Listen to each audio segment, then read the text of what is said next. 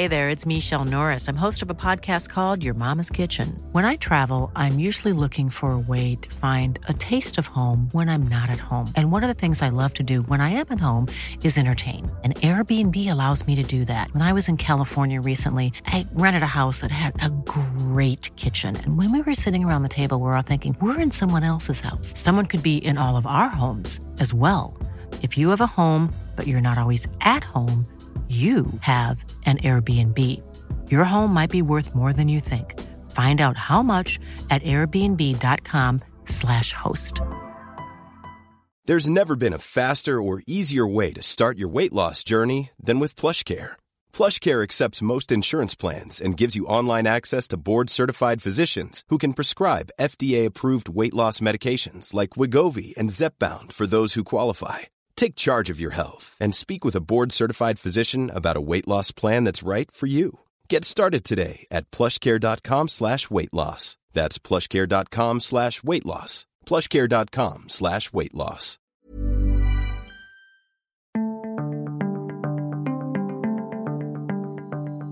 Hello and welcome to Unheard. I'm Freddie Sayers.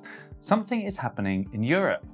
We've been used for so many decades to Germany being this peace-loving economic powerhouse at the heart of Europe. Somehow the European Union has depended on it. You might even say the whole globalization era depended on it.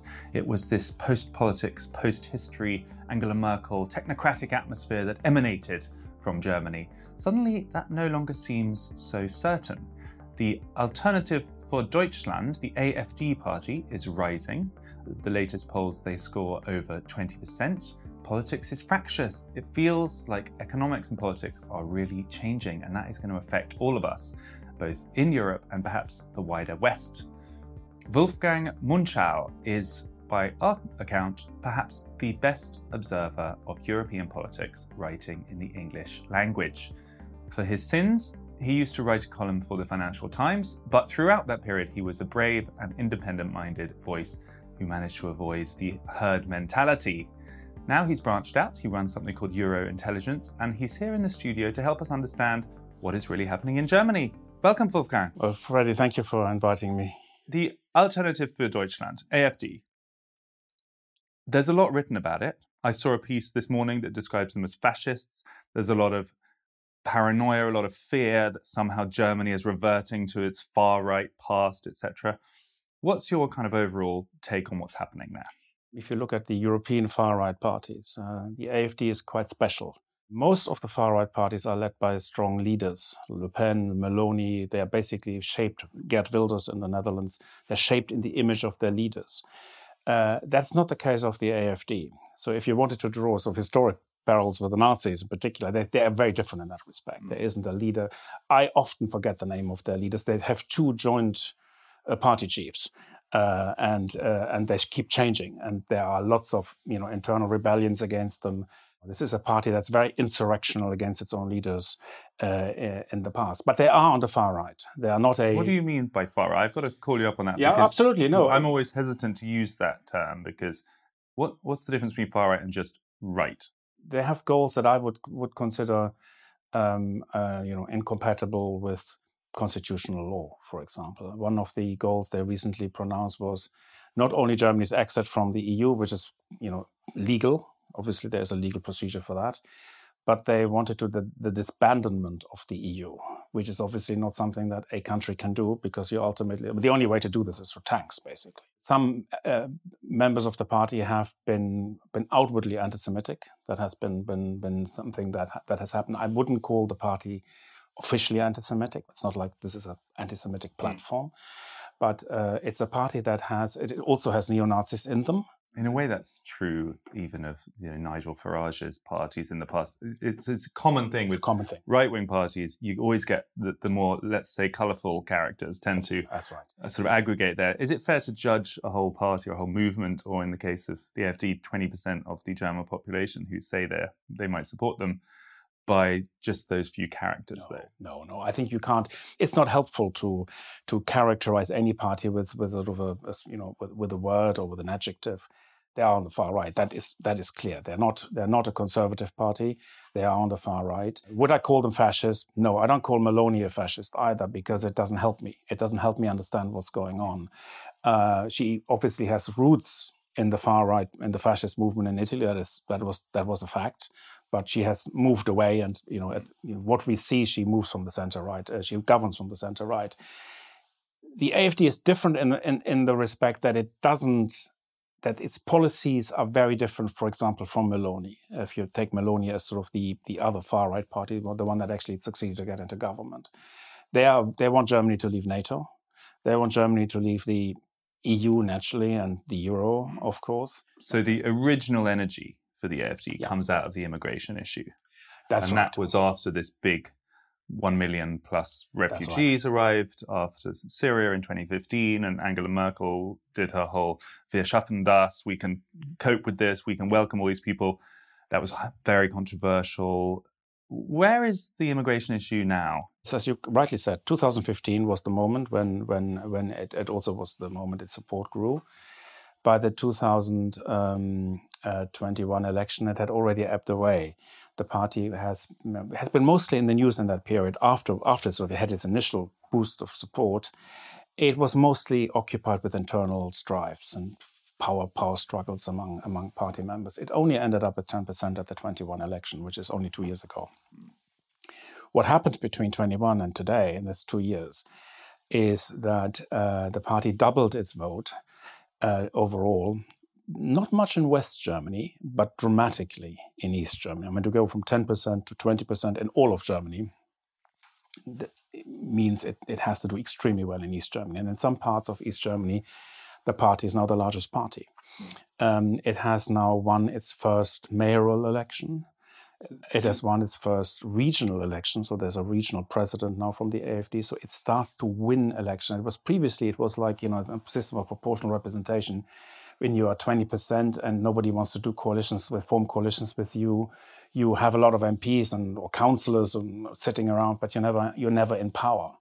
That is now starting to change. They now have their first, people in office, basically. The East German thing is worth understanding, because that's obviously a poorer part of the country. In some ways, you've written that it's parallel to flyover country or the industrial heartlands that have been suffering over recent decades in places like the US and in Britain and in other countries. So actually, that suggests that economics is a big part of the appeal. This is the reason why the AfD is now gaining support. It is a very clear. I mean, we've looked at.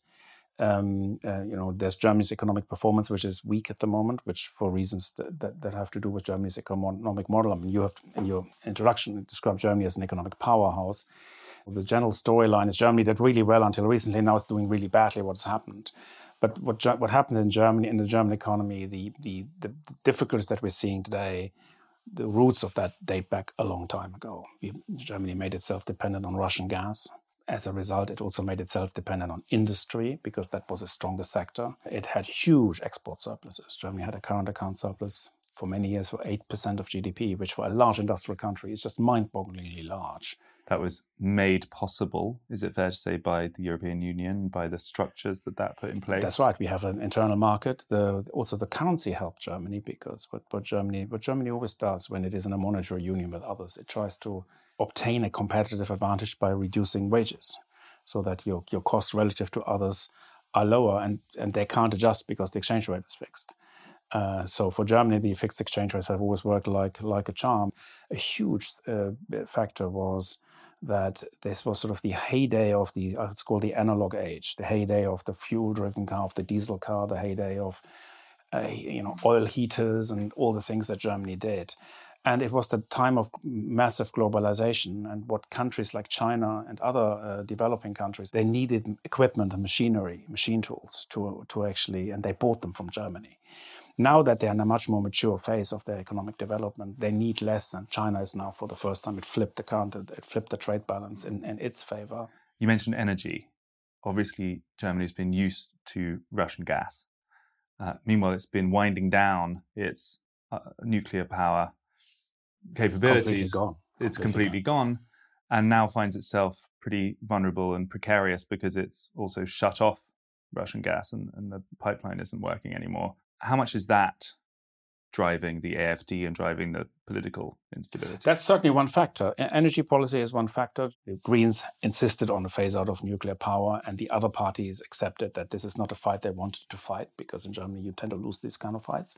So both Merkel and the SPD, they all favored the phase out of nuclear power, and it happened this year.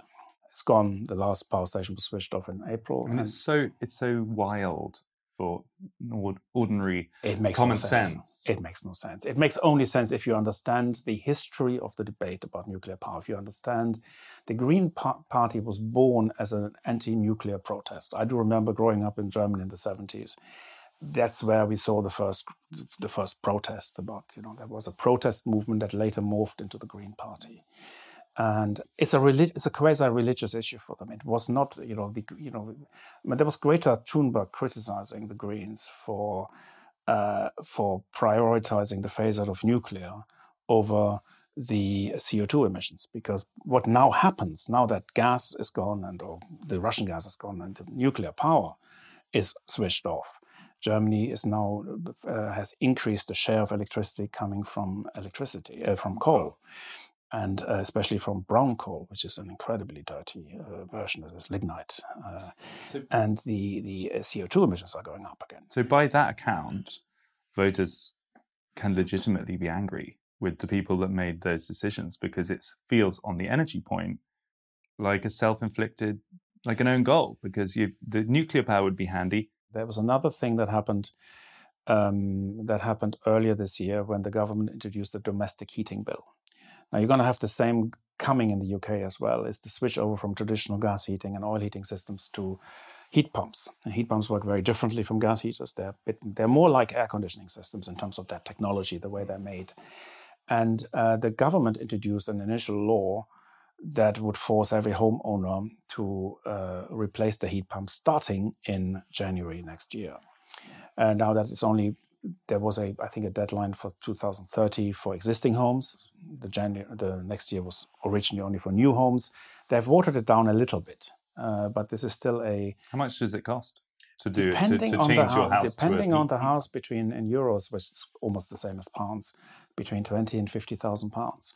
And who's paying for that? The owners pay for that. And but who has 20 to 50,000? Yeah, especially East Germans, whose house values are hardly higher than 20 to 50,000. That's been a factor. Now, the government handled this terribly. And that was the rise in the AfD came sort of in waves.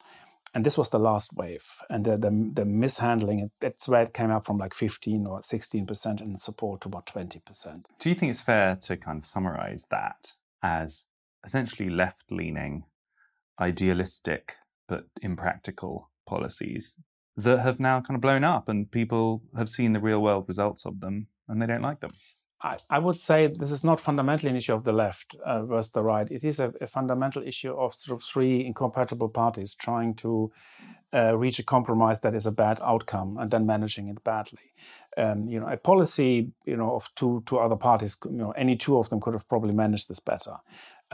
For example, had this been Britain or the US, they would not have given themselves the same fiscal constraints. A lot of bad policy decisions are taken because you impose yourself a financial constraint and then you do the cheapest thing, which is one of the reasons why Germany fell back technologically. I mean, this was a country that was, when I grew up, it was a high-tech country in those years.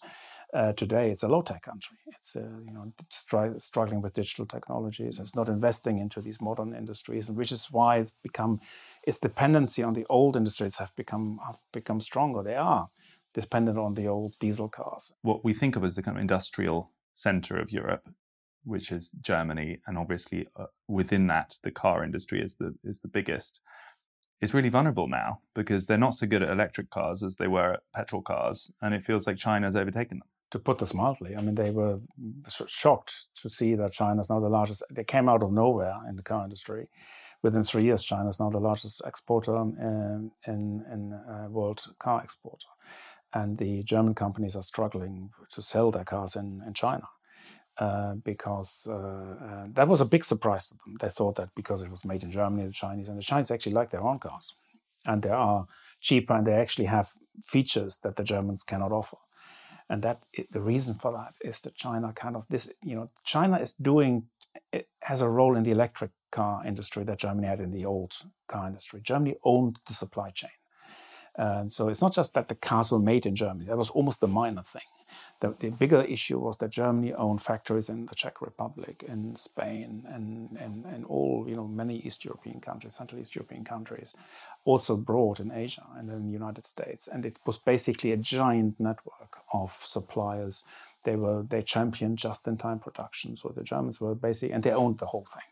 Now China owns the supply chain of the electric car, the batteries, the rare earths, magnets, and all these sort of things that matter for lithium, the new gold. The Germans have basically said, oh my God, we have to get a battery production.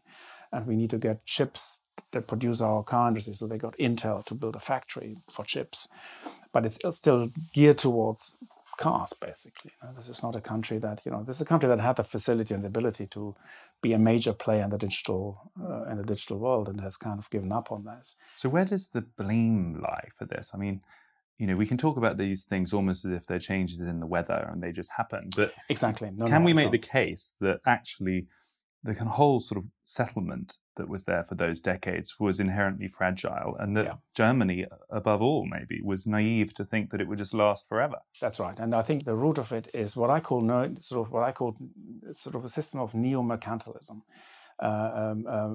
reliance on industry for exports, and for a government to follow the wishes of the industry. I mean, one of the reasons is these. You remember the diesel scandal, where they introduced cheating devices. The reason this came up in the United States and not in the EU was that the EU was looking the other way, and the EU testing of cars was defunded basically, and compared to what's happening in the United States.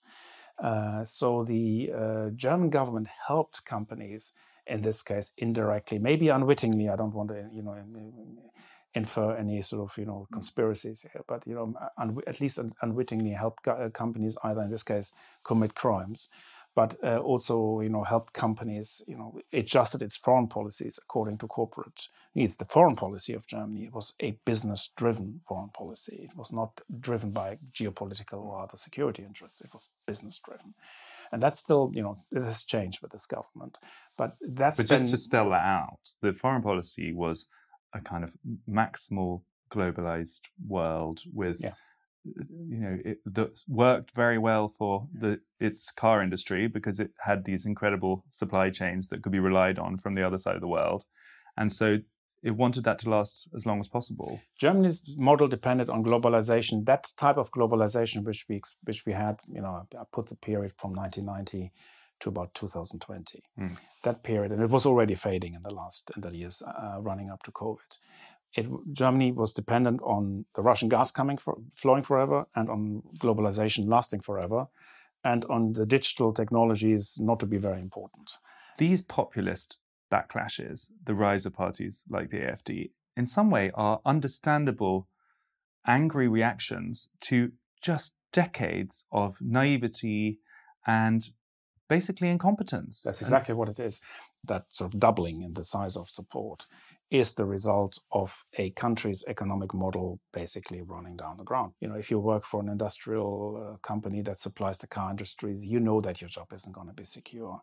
There are a lot of fears about the future, and rightly so. If you're trained to be a mechanical technician, you are right to be worried, because the country may not be able to support enough jobs for this particular highly specialist segment. They're highly trained. So we could see something equivalent to the closure of the coal mines in the 1980s here in England happening in Germany if those car factories cease to function. Millions of people have lost weight with personalized plans from Noom. Like Evan, who can't stand salads and still lost 50 pounds. Salads generally for most people are the easy button, right? For me, that wasn't an option. I never really was a salad guy. That's just not who I am. But Noom worked for me. Get your personalized plan today at Noom.com. Real Noom user compensated to provide their story. In 4 weeks, the typical Noom user can expect to lose 1 to 2 pounds per week. Individual results may vary. Hey, I'm Ryan Reynolds. Recently, I asked Mint Mobile's legal team if big wireless companies are allowed to raise prices due to inflation. They said yes. And then when I asked if raising prices technically violates those onerous two-year contracts, they said, "What the f*** are you talking about, you insane Hollywood ass?" So to recap, we're cutting the price of Mint Unlimited from $30 a month to just $15 a month. Give it a try at mintmobile.com/switch. $45 up front for 3 months plus taxes and fees. Promo rate for new customers for limited time. Unlimited more than 40 gigabytes per month. Slows full terms at mintmobile.com. I'm Sandra, and I'm just the professional your small business was looking for. But you didn't hire me because you didn't use LinkedIn Jobs. LinkedIn has professionals you can't find anywhere else, including those who aren't actively looking for a new job, but might be open to the perfect role, like me. In a given month, over 70% of LinkedIn users don't visit other leading job sites. So if you're not looking on LinkedIn, you'll miss out on great candidates like Sandra. Start hiring professionals like a professional. Post your free job on linkedin.com/people today. Quality sleep is essential. That's why the Sleep Number Smart Bed is designed for your ever-evolving sleep needs. Need a bed that's firmer or softer on either side? Helps you sleep at a comfortable temperature? Sleep Number Smart Beds let you individualize your comfort, so you sleep better together. J.D. Power ranks Sleep Number #1 in customer satisfaction with mattresses purchased in-store. And now, save 50% on the Sleep Number Limited Edition Smart Bed for a limited time. For J.D. Power 2023 award information, visit jdpower.com/awards. Only at a Sleep Number store or sleepnumber.com. Germany has many strengths, but it is not a very agile economy in the sense that when sort of a shock like this happens, there is no tradition. It doesn't have an entrepreneurial spirit. So there is, on the one hand, a battle between the classic left and the classic right in politics. But the more interesting battle, I think, is between the business, the old business, and the new business community, and that's where they're going apart. And the political system tends to favor the old system because both the left and the right parties tend to support old companies and act in the interest of old companies. I guess the bigger question is what on earth happens next? Because we've the whole world order that we've been used to for all these decades is built on countries like Germany fulfilling these roles. The irony of the situation is the stronger the AfD gets, the harder it is for governments to solve it, because under systems of proportional representation, it is difficult for centrist parties to form coalitions, classic coalitions like one of the left or one of the right. If there are parties like the AfD who are sort of outside the political system, no one would ever go into a coalition with them. So there's the hard left. There's also the hard right. There's also the left party, and the left party might disappear. There's an awful lot of problems that party has, but there's a prospect of another left party coming, which is specifically focused on the Russia-Ukraine war. Sort of a party of the left that anti-NATO, anti-weapons deliveries for Ukraine, and there is a lot of support for that in Germany. So the country is really split on this. Split in. Do you have a sense of what proportion of the population has doubts about? I think it's about half. There was a recent poll asking about weapons, the next stage of weapons deliveries of cruise missiles, and there was a majority against. A strong majority against. Now that's a specific question. The other polls that I've seen were kind of in the 50-50 era and weakening. A bit like in the United States. We saw it started with very strong support and the support is still there, but it's weakening and it's not like it's flipped completely. That's where I see it, but the longer this goes on, the harder it will become. Can you not make a similar argument there that they are seeing the impacts of that policy on energy prices, on dividing the world economy, on bringing on some kind of new Cold War situation with Russia and China, and they don't think it's worth it as voters, and they choose to oppose it? No, absolutely. That's exactly the reason. They're making the connection between the support of Ukraine and the fact that they know that Germany is dependent on China and dependent on Russia, and they see that this is a policy or a change in the world environment that is not in Germany's favor.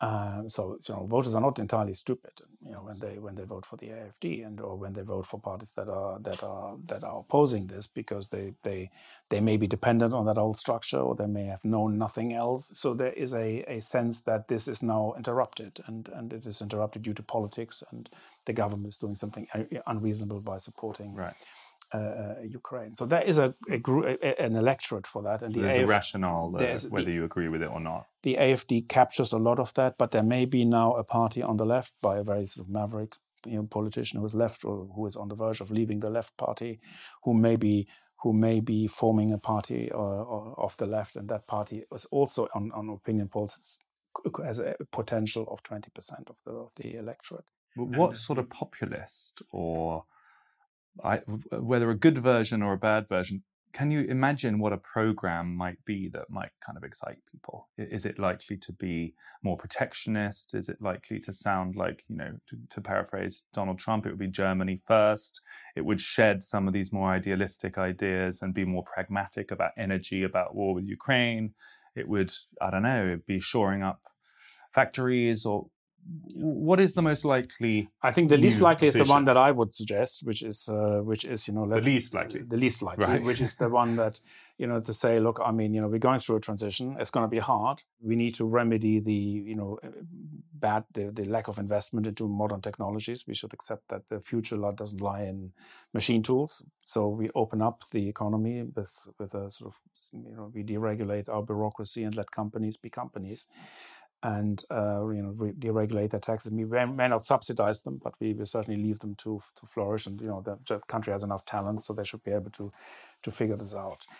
This is not going to happen. That's I would say a traditional centre-right type response. Very boring in many ways what I'm suggesting, but I think that would work. But it's not going to happen. So if there was a Trump-like character, obviously not with the same kind of language, because the German. That probably wouldn't sit well with the German sort of mindset, but a Germany first approach to industrial policy, something like what Gerhard Schröder. Make Germany great again. That's ultimately what Gerhard Schröder was about. Gerhard Schröder I always thought of him as him and Berlusconi as the first great European, sort of first populists. They were centrist, and they were not there was nothing extreme about them in terms of their political views. They were just very much pro-business. And I think some characters like that could reemerge to say, this has been a mistake. This support for Ukraine, our support for the United States. So I think it would start off with becoming more US skeptic. I think the Germans were slightly blind. They hated Trump so much that anyone who came after him was good, and they didn't quite see how dangerous for them Biden would be. First of all, there is the anti-China policy that is really not in Germany's economic interest. If unless you want to change, if you're basically in sort of a no change mindset in Germany, you want to continue trading with China, and then the US position on China is not on your side. The US Inflation Reduction Act is a massive program on subsidies for companies to leave, places like Europe and to resettle in the United States. A program like this is causing enormous difficulties for the German companies, because a lot of companies are VW, Volkswagen. It's just, instead of investing a massive factory into a faster factory in Germany, which they had planned, they're now doing this in the United States. And there's an awful lot of stuff like that happening. What I would see could happen is that a character would come in opposition to the United States, and I think that would probably be the focus in saying, like, we are not a geopolitical nation. We are not good at this stuff. Let's trade. Let's do what we have always done, and let's be friends with our companies, and let the needs of our industry dictate where we stand politically. A pragmatic view, and if the war ends, we'll be doing business with them. It's not our business who runs Russia. It's or who runs China. We're not here to. So that we are reverting to the old pragmatism.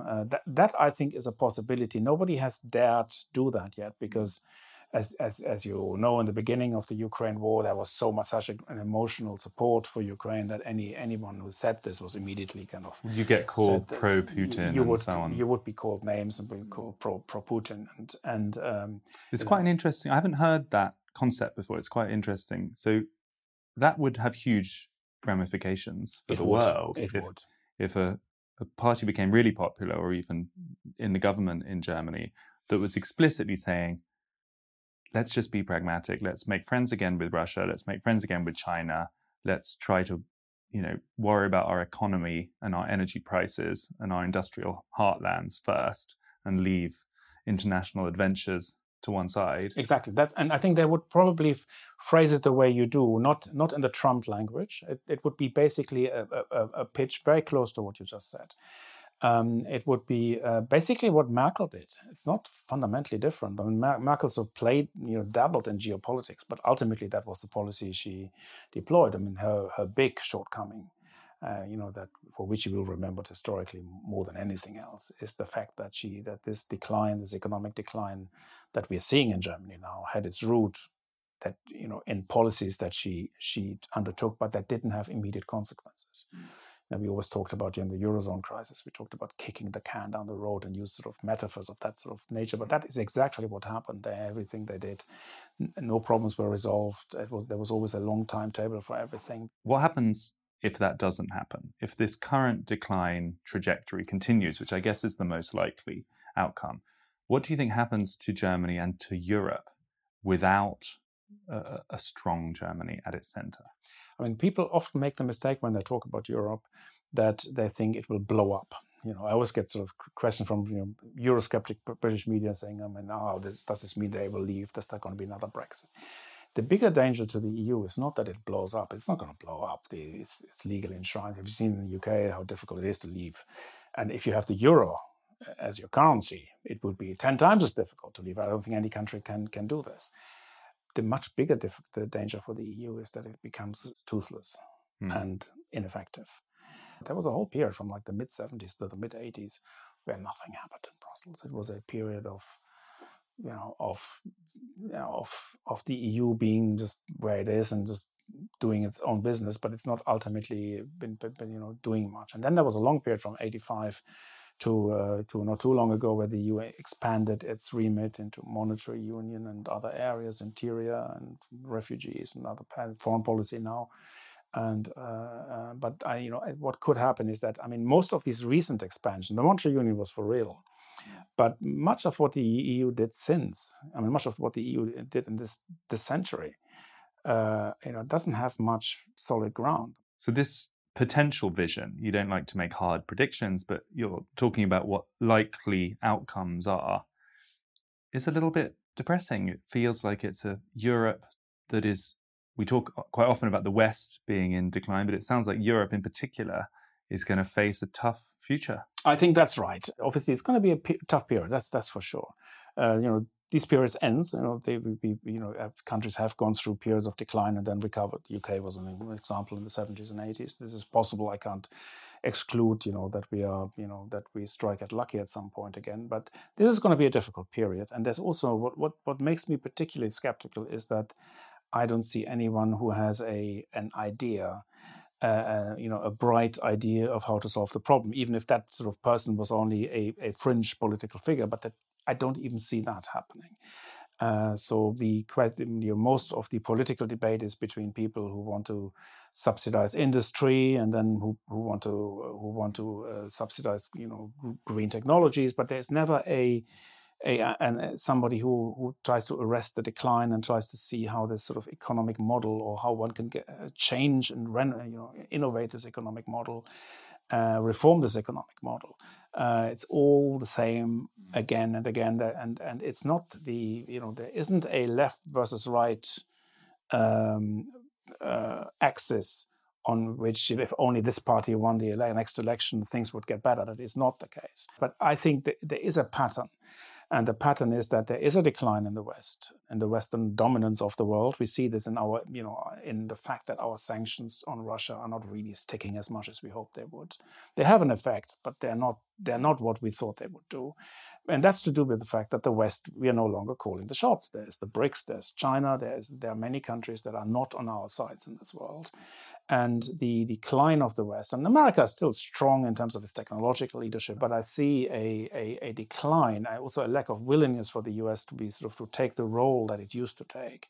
and the EU being sort of very dependent on the US for its protection, but also dependent on globalization for its economic success, is in an impossible position, and that it hasn't really even started to discuss what it needs to do to survive in this sort of new world. Hearing you talk about the likely trajectory of Europe, it puts the Brexit question into a slightly different colour. All we ever read in the newspapers is the disaster of Brexit and the economic cost and the paperwork and everything else. But big picture, is there almost an argument to say we've had our fight, we've had our pain early, and at least in the UK, we are at liberty to make such a new radical economic pivot if we want. So maybe we're better off out after all. Except that you don't. I mean, there would have been one valid and good Brexit argument that I would have accepted. And this is the one which you precisely alluded to. We do Brexit because we can improve on the economic model. We can do this differently. That's not happening. I think this is the great tragedy of Brexit, that the UK had this opportunity to shift its economic model was shaped by the government of the 1980s. It's, with development zones, it's very much geared towards the single European market. That was a big, you probably remember Heseltine and all this, the Thatcher government trying to really position the UK as the prime location for international investors who are entering the European single market. The Blair administration continued this sort of process of European business integration, and this was sort of the business model. The city was the Eurozone's banker. I mean, the UK didn't want to join the Eurozone, but it wanted to be the banker of another currency zone, which is another question of, this is clearly not a sustainable model either. So on Brexit, you would have thought you need to change that kind of model, that dependency on Europe for trade, dependency on Europe for, to act as its financial center. And, one could have conceivably thought of a sort of a new age, digital model, but the UK still has the same old rules. I mean, we're still it still has the same rules on data protection laws, for example, and many, many others. So the UK is, and that's to do with the fact that British governments did not kind of focus on this. Given that, the UK has a strong foundation in science and technology, just as Germany does, they also do. And one could have used these strengths to forge a new business model around these ideas, so and that didn't happen. And therefore, therefore the discussion is different. That's why we're reading these stories of Brexit being a disaster, because it's when I remember writing, you referred to my columns that I wrote for many years at the beginning of the show. I used to write that the economic of Brexit cannot be ascertained, that it would depend very much on what people make of it. And it is possible that it is positive. If you only look at trade, you can always count the cost of trade friction and the trade that you're not doing, but you can never count the cost of the opportunities that you actually nurture as a result of having a different regulatory regime or having a different. Is it too late though? It's not too late. It can be done. But it would require, again, as I say, I don't see anyone in German politics who actually focuses on the economic model. But I don't see this in the UK politics either. I mean, there's the prime minister who thinks he can reduce inflation, or the opposition who basically wants to do the same thing what the government is doing, only with different some terms and different labels, with some differences, but nothing that pertains to this debate.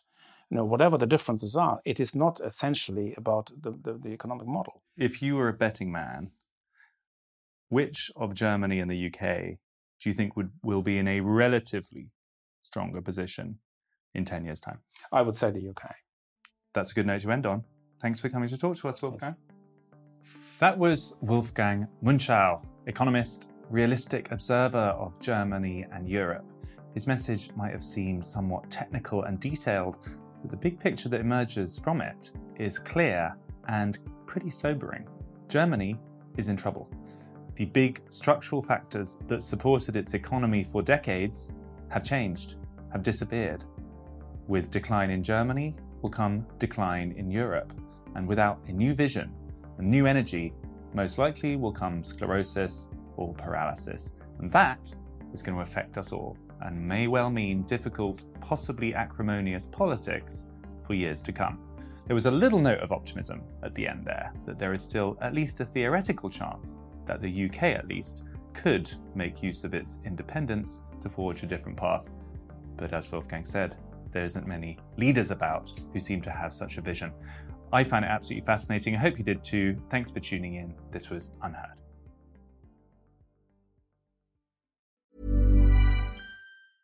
Hey, it's Paige DeSorbo from Giggly Squad. High quality fashion without the price tag. Say hello to Quince. I'm snagging high-end essentials like cozy cashmere sweaters, sleek leather jackets, fine jewelry, and so much more. With Quince being 50 to 80% less than similar brands. And they partner with factories that prioritize safe, ethical, and responsible manufacturing. I love that. Luxury quality within reach. Go to quince.com/style to get free shipping and 365-day returns on your next order.